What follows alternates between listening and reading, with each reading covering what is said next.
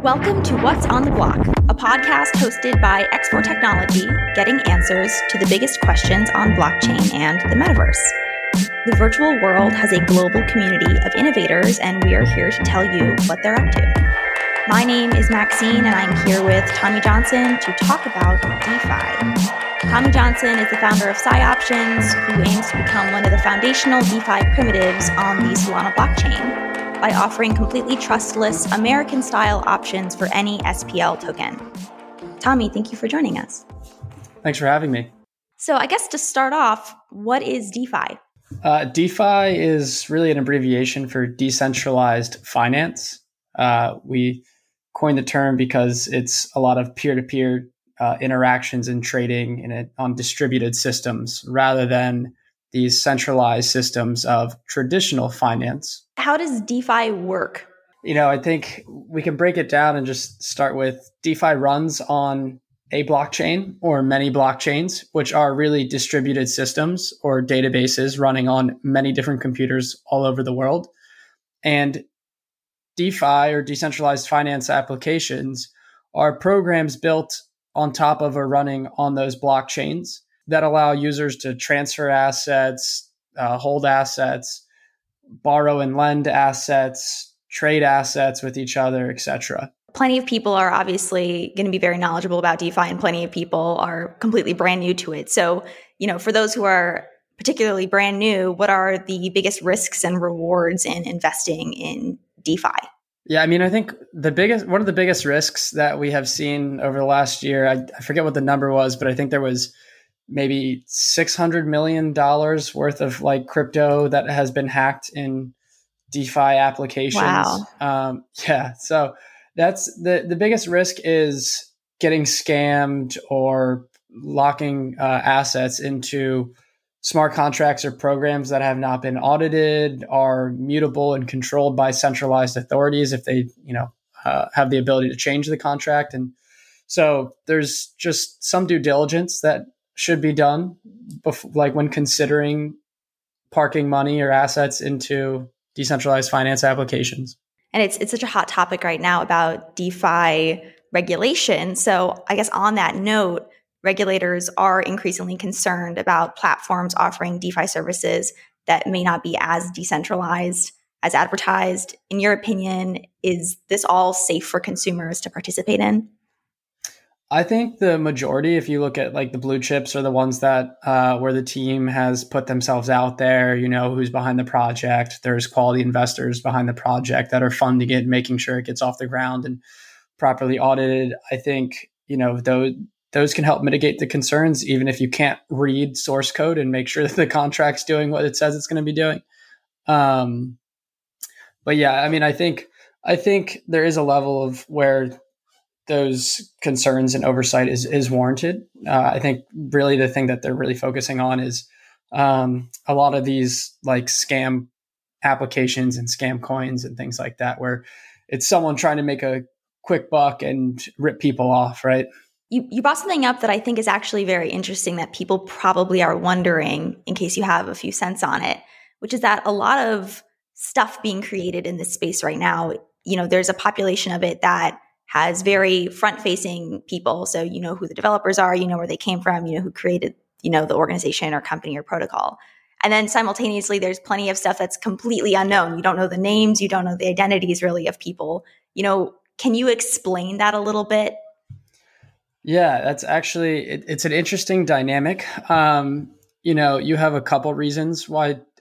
First, you have some teams like ourselves that you don't even get a choice. You just kind of got thrown into this thing where you win a hackathon and you're just kind of promoted. And then investors are like, you need to take this full time. This is going to be a huge success. So it's you kind of just fall into it.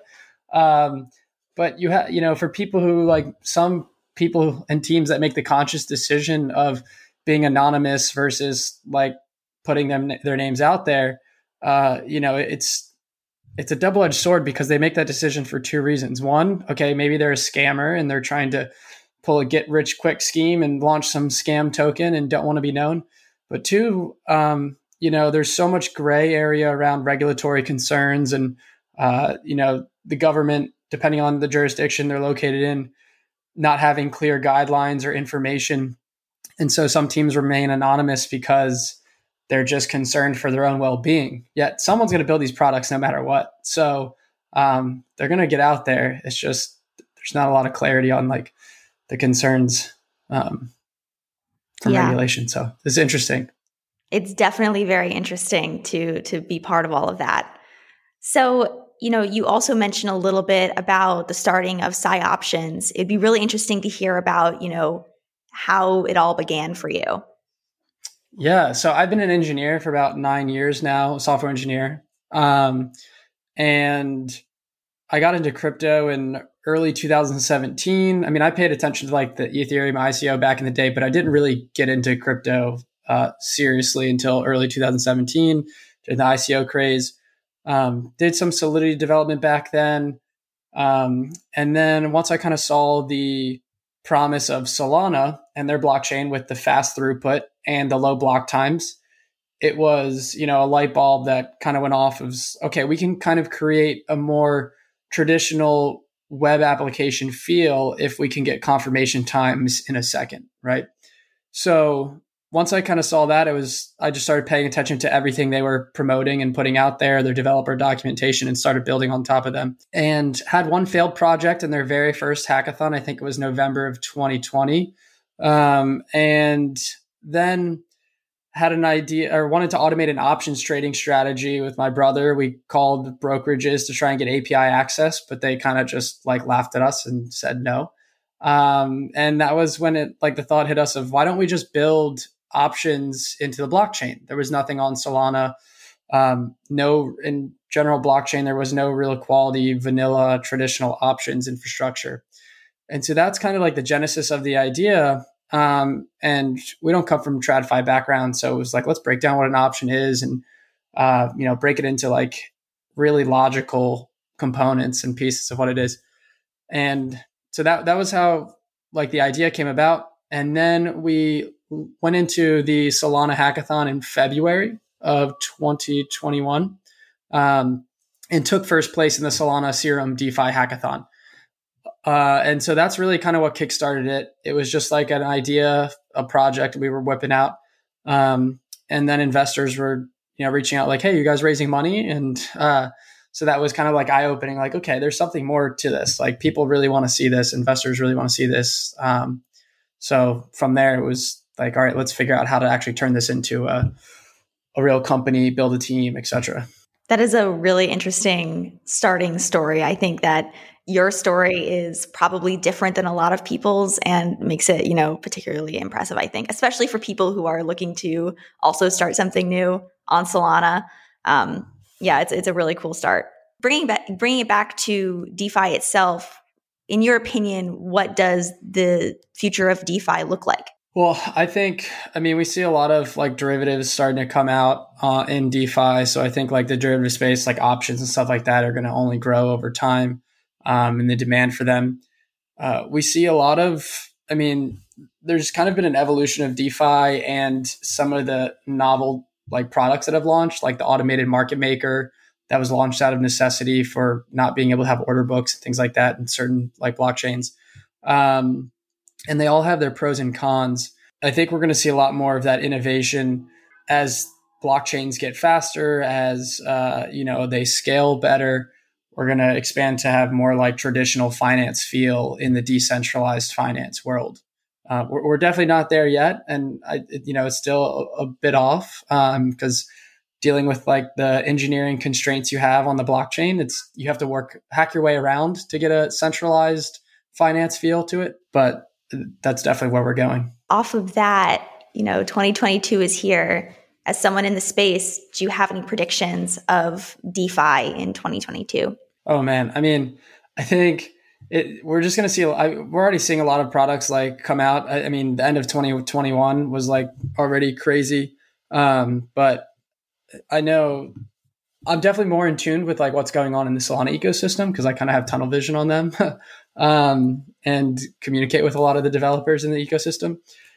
But there's going to be a lot more like interesting products from, credit and lending and like futures and power futures and just innovative financial products that we don't even have in traditional finance world. Because there's a lot of people paying attention to this stuff and doing research and writing some papers on it. And then there's a lot of developers who are joining these hackathons and interested. And so every time there's a good research paper that comes out, there's almost always a team or some developer that puts together a team to build this new product. So I think the amount of innovation is just insane. And I think we'll see a lot more of that coming out in 2022. Absolutely.